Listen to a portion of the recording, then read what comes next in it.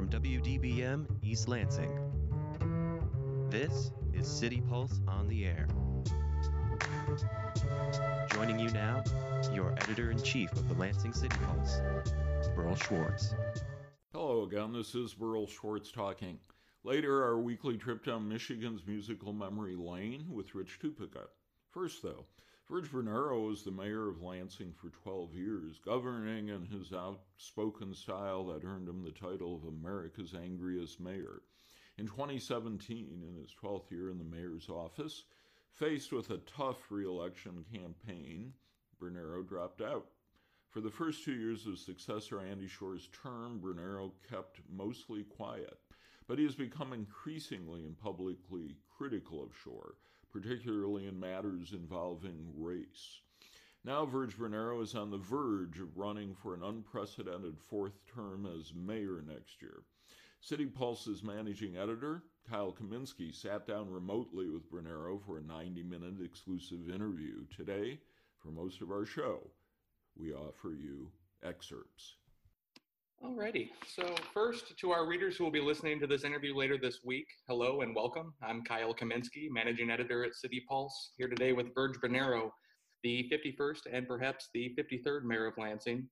To set the scene here, we still don't know for sure whether Mayor Andy Schor is going to run for a second term in November. We do know that Councilwoman Patricia Spitzley intends to file to run.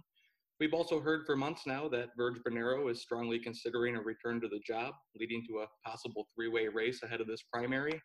Mr. Mayor, thanks for joining me today. Well, thank you. Good to chat, Kyle. Let's start with the obvious. Are you running for mayor next year? I'm strongly leaning that way. I'm hearing from a lot of community members that want me to re-enter, and I'm sort of preparing for that eventuality. I'm concerned about where the city is headed, and I think our challenges are great, but I think they're surpassed by our possibilities and our potential as a city. I have a proven track record, and I'll stand by it, good and bad. I think it's mostly good, and I got to admit that I'm excited at the prospect of coming back and leading the city through what promises to be some very challenging times. Briefly, what have you been up to since you left office? I know you've been involved to some extent in consulting work for cannabis businesses. I believe you're also still the executive director of the Capital Area Manufacturing Council. Yep, that's correct. I did some work in cannabis around the state. And, as you know, really helped usher in the cannabis economy in Lansing. And, thank God we did that. And the city council accepted and adopted the ordinance that we did. Lansing is on the cutting edge of the cannabis economy. I think that's one of the real bright spots, both in Lansing and around the state. And so I did work in that field. I did some political consulting, and of course, became executive director of the Capital Area Manufacturing Council, which has probably been the most exciting and rewarding part of my private sector work. I've always loved manufacturing and been very proud of our manufacturing sector. In the Lansing region, it's very strong. Some of our greatest companies here are in manufacturing and going strong, and they too have done well, even in amidst the challenges of COVID. They've not only survived, but a number of them are thriving and leading the fight against the coronavirus. So, we have Emergent Biosolutions is involved in that, in the vaccine. And a number of our companies are involved in PPE, providing PPE to those first responders and people on the front lines. And Godspeed to those, let me just say, Kyle, who have battled COVID, who have lost a loved one. This battle is raging currently, and our hearts and thoughts and work goes to support those frontline workers. Again, the healthcare workers and our first responders who cannot, who are on the front lines, and Godspeed to them. And we all need to have our support and thoughts with them. Well, circling back to the mayor's race, I mean, you've told me before that numerous people have asked you to give it another go. What I want to know is what draws your interest back to the job? I mean, walk me through what changed since February 2017 when you announced that you weren't interested in a fourth term. That's your words, not interested. But, I had... Well, what are the words then? What was going through your mind in February 2017 at that point then? Well, as I said then, I had to invest in my family. I had to reinvest, and at that time, I had to prioritize my family, and I've done that, and I don't regret it. You know, I've celebrated 33 years of marriage with my wife Terry, um, and I'm a new grandpa. I have a 6-month-old and a 6-week-old grandchild. Over the summer, I said goodbye to my father, Julio, who passed at 95 years old. So I don't regret the time that I've been able to spend and reinvest and really rebalance my personal life. Those that had to become a priority. That those things, my family had really taken a backseat to the political needs and the needs, of the city. And just as I'm proud of what I've done in the city and in the public realm. I'm also very proud of my family and what we've been able to do and to build here. So I reinvested and reprioritized and rebalanced. I feel very good now about where that is, and I see the city is facing, I think, the greatest challenges since the Great Recession, and I'm deeply concerned about the city and the people that I love. From the city budget, I think there were troubling signs before COVID. I think now it's a pending disaster. I'm deeply concerned about Lansing families that are at the low end of the economic ladder. I don't have to tell you, food security is a growing problem, especially with schools closed and grocery prices rising. I don't think the answer is to divert charitable dollars to city departments, as the mayor has proposed, for the first time, using the charitable dollars that have been set aside for the city to leverage and to work with nonprofits to now potentially have that money be drained to city departments. I think is a step in the wrong direction. I see concerns and needs in public safety and policing. Violent crime and shootings are on the rise. I think there's a need to build on the community policing ethic that is long-standing in Lansing, and to improve training. That's come into clear light. There's a need for absolute transparency in the police department, as has been evidenced by the recent jail death. We found out about it recently. It actually happened months ago in April. So, and I think we need a vision for the post-COVID economic recovery that is going to have to be bold. I talked about regionalism. I acted on it while I was there. We regionalized the zoo and the river trail with help from our friends. And I think now more than ever in the COVID and post-COVID economy that's coming, we've got to end the go-it-alone mentality. It is time for one Lansing, Kyle, one Lansing. We sink or swim together. And when I say Lansing, I don't mean in the confines of the city. I'm talking about the region. If we're not successful in convincing everybody that we're all swimming in the same direction, we're all rowing in the same direction, then I don't know that how well we're going to survive in the post-COVID. And we have to figure out how Lansing figures in and our people figure in. And it's about jobs, and so that regionalism is about our survival and our thriving in the new economy. I do want to touch on some of these specific issues, when the police department, COVID, regionalism, but I first want to address a sense of verge fatigue, a phrase that's been repeated to me a lot over the last couple of weeks. It's sort of came up a lot during a speculative story I was writing on the race last month. Many people have told me that Lansing residents, regardless of whether they loved or hated you at the end, were largely ready for a fresh mayoral administration when Andy Shore took office. Did you also get that sense, and do you think it remains today? I never got that sense. Look, there's a lot of bright spots, and I'm a glass half full kind of guy. I think that Lansing has a bright future, but we have severe challenges, and we're going to need bold leadership, and it's not going to happen by just sitting around and waiting for something to happen. I think that's what I want to hone in on is your definition of bold leadership, because the way I understand it is many in Lansing, including so-called progressives, have sort of bristled at your angry mayor style of governance. I mean, Lansing might have been moving in the right direction during your 3 terms, like you would be quick to mention on a lot of these issues, but to many, I know you were seen as perhaps too mouthy or too in your face. I guess the question here is, have you mellowed out since you left office, or are you the same sort of leader that we remember? Well, what I was angry about on TV, on national TV, I was angry about our auto workers in the auto industry being left behind, and people suggesting that we should just allow the auto industry to fade away. And I turned that anger into results. I turned it into hard work. which is what I do. And as far as, you know, my style, I was able to get things done. Have I mellowed? I'll leave that for you to determine.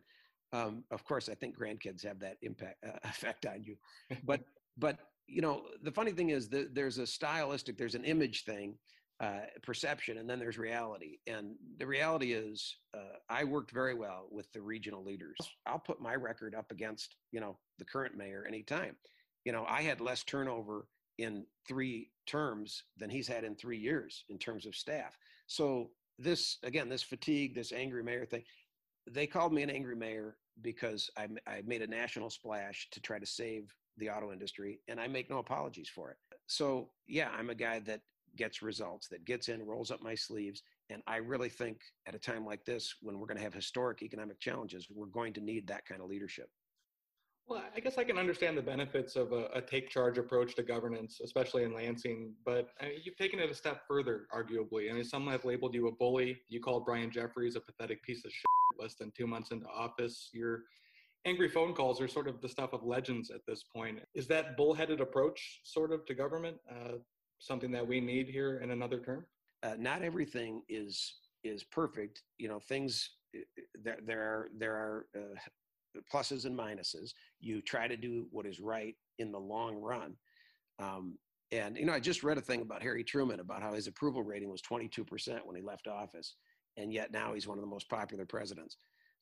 So I think that both the decisions with Niawave and the decisions like at Groesbeck and that beautiful new driveway entrance to the golf course, and the closing the 2 golf courses. I took a lot of heat for closing 2 golf courses, by the way. But again, I think those will stand the test of time. They were unsustainable. We were losing money. The city is not in a privileged position where we can just keep doing the same thing the same way and everything's going to work out fine. It's not going to be that way. We have a lot of challenges. And again, I'm a glass half full kind of guy. I'm optimistic. I think we have tremendous assets to be leveraged, but we've got to begin working together, and we have to be bold. Well, let's get to a couple specific issues, a couple that you mentioned earlier on. Start with some recent issues at the police department. We've had a pretty violent arrest involving several officers on Baker Street. 3 of those cops are still on paid leave while an investigation continues. We have a man who was choked to death in the lockup beneath City Hall, and like you said, a mayoral administration that won't sit down for an interview on the topic. Walk me through your thoughts on some of the happenings at LPD and proposed reforms on how to tackle this. Obviously, Kyle, this is a crucial issue today and going forward. And for a lot of people, there was a real awakening with the homicide of George Floyd, and seeing the cavalier approach. I think it changed the national dialogue. Again, it awakened a lot of people who did not realize the extent of just how bad it was for people of color,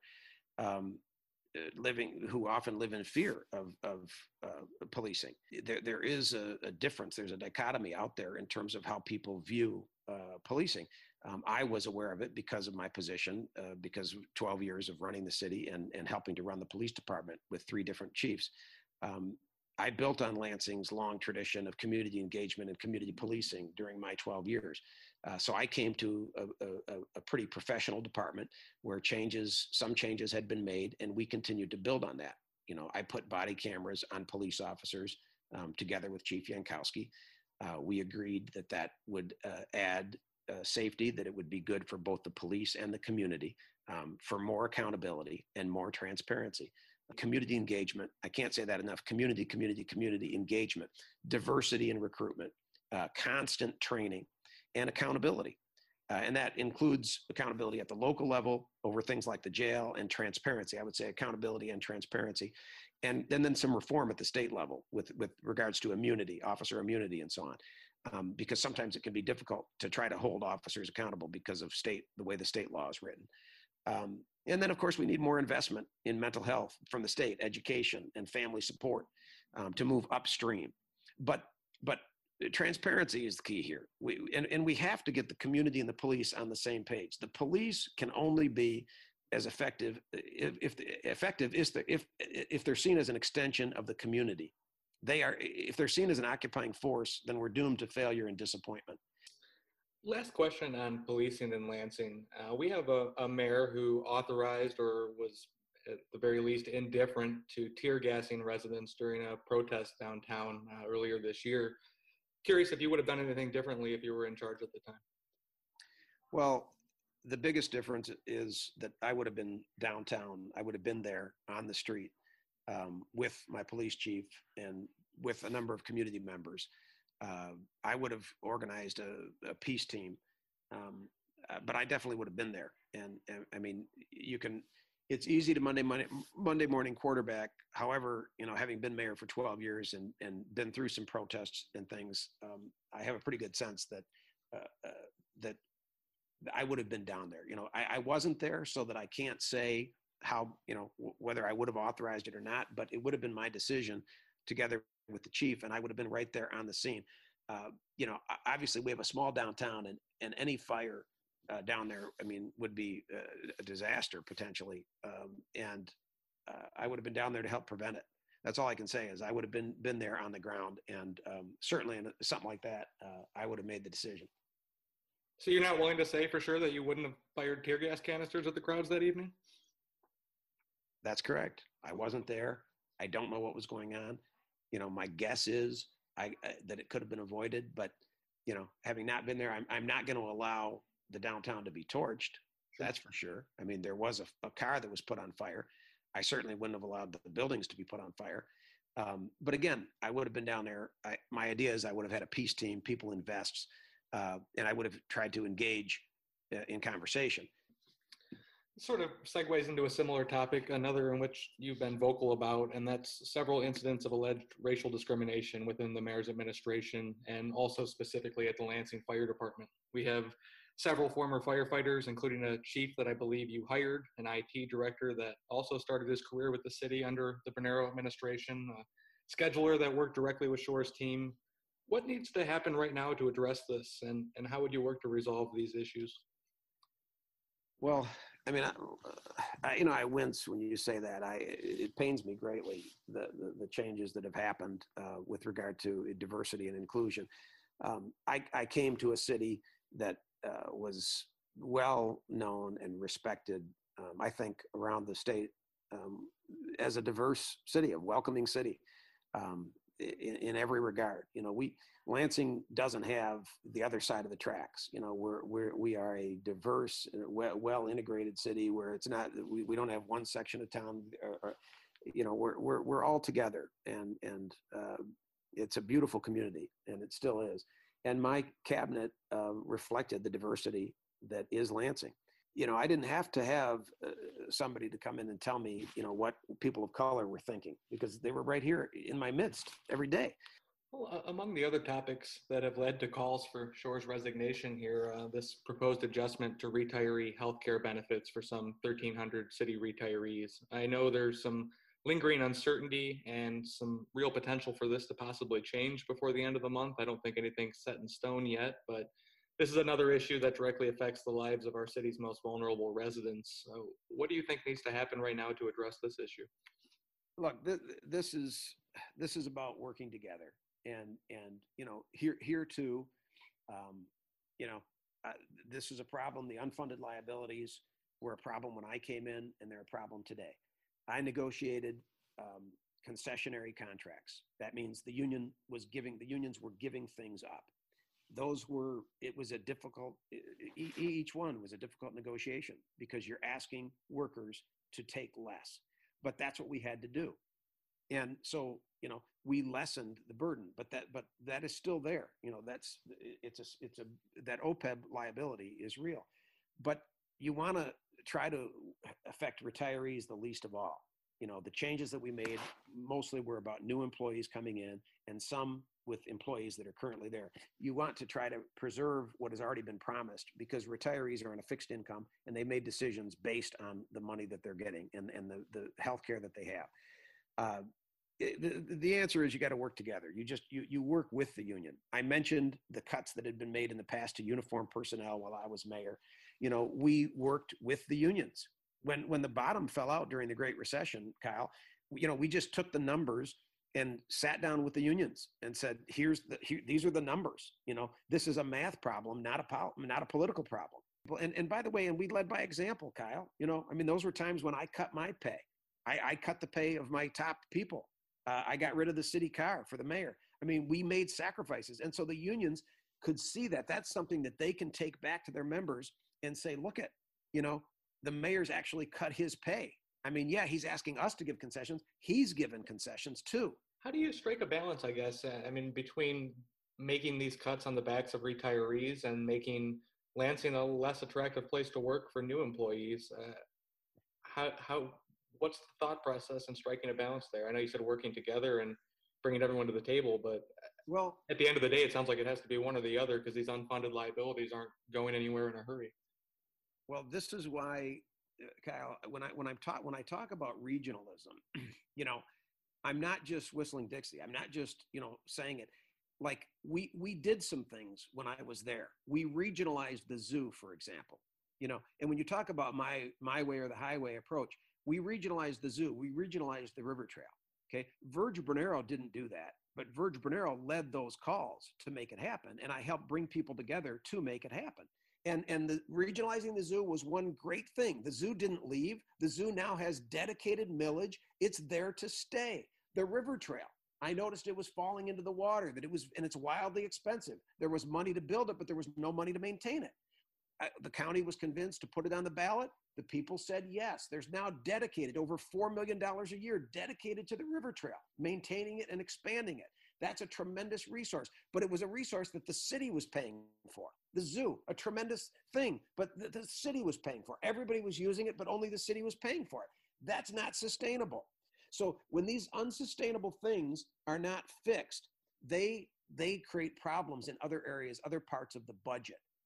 And again, so what you call my bullheadedness, I wasn't that bullheaded. I was bullheaded about it. I knew we had to make a change, but I was able to convince the county and voters to go along with us, and we made those changes. Right. And so you can't bury your head in the sand and just hope that it gets better. We have to continue to regionalize and change. And, we may have to look at other things that we can migrate to the county.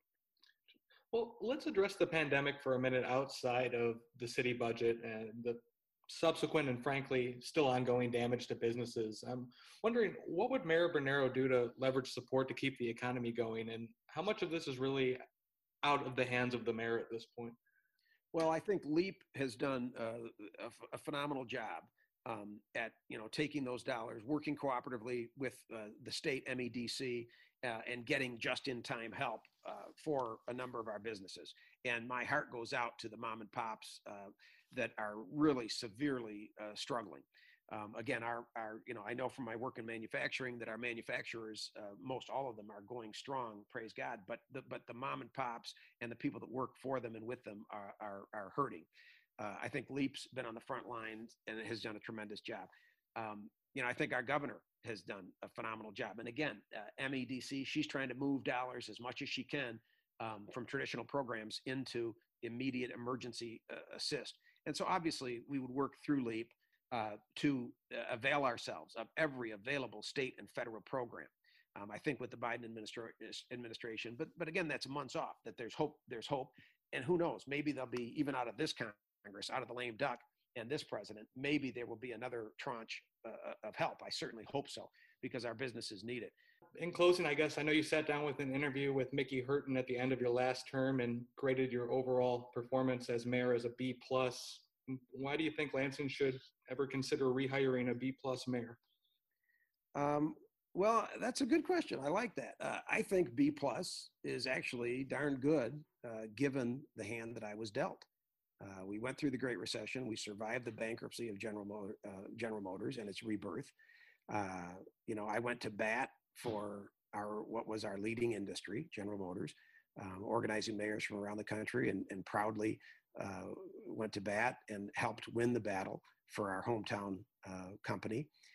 And that was, probably my proudest moment when I could be of service to the city.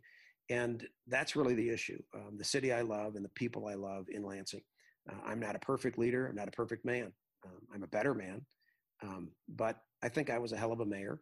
and I led during tough times. And so, yeah, I gave myself that honest appraisal of B plus. I think it was a B plus effort. I think we're going to need a B plus or A effort now. And I think I'm up to it. Thanks, Kyle, and thanks to Cole Tunningly for producing this segment. You can see more of this interview in the current issue of City Pulse, available in hundreds of locations and online at www.lansingcitypulse.com. This is City Pulse on WDBM 88.9 FM here at Michigan State University. City Pulse recently moved its digital replica edition to a Thursday release, but if you sign up for our e-newsletter, the digital edition will be delivered to your email box on Wednesday morning. You can sign up at lansingcitypulse.com. Before we go, our musical columnist Rich Tupica will lead us down Michigan's musical memory lane as he does most weeks. Thanks for listening. For City Pulse, I'm Burl Schwartz.